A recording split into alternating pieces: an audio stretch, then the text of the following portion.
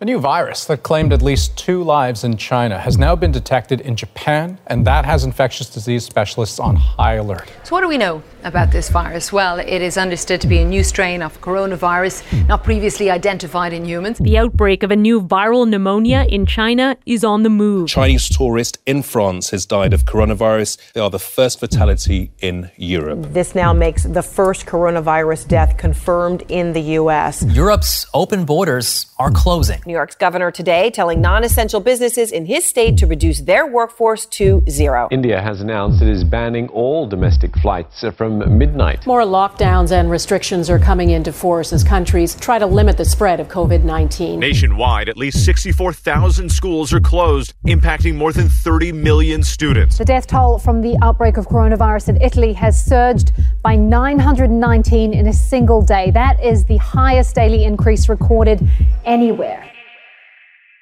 I've been following the COVID-19 coverage for a while, and its spread across the globe has been rapid.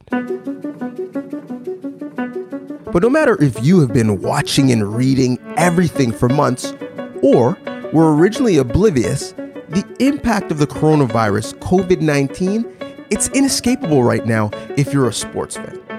Developing overnight, what a scene in Oklahoma City. The NBA suspended its season after a player on the Utah Jazz tested positive for coronavirus. For the first time in all of their histories, the NBA, Major League Baseball, soccer, and the NHL suspending their seasons. Well, India's Cricket Premier League and the start of the Formula One season have also been suspended. We're obviously incredibly disappointed to suspend the PGA Tour season. The Premier League, the EFL and Barclays FA Women's Super League and also the FA Women's Championship have all collectively agreed now to postpone the professional game in England. The 2020 Olympic Games will be postponed for a year because of the coronavirus pandemic.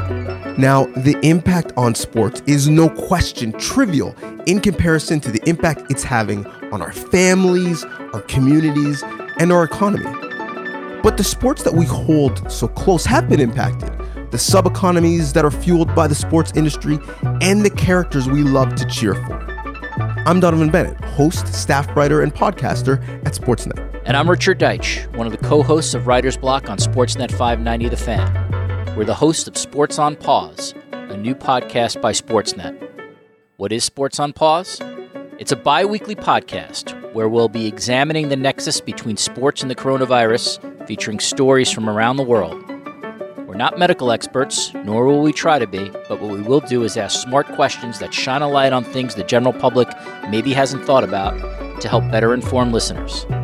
Our goal with this podcast is to give you a deeper dive analyzing issues and stories around COVID-19, as well as informative links and stories that will educate you on this virus.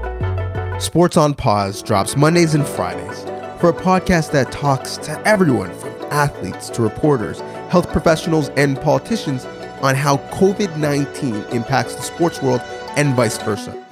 Make sure to subscribe at Apple and Google Podcasts, and you can stream it at sportsnet.ca/podcast.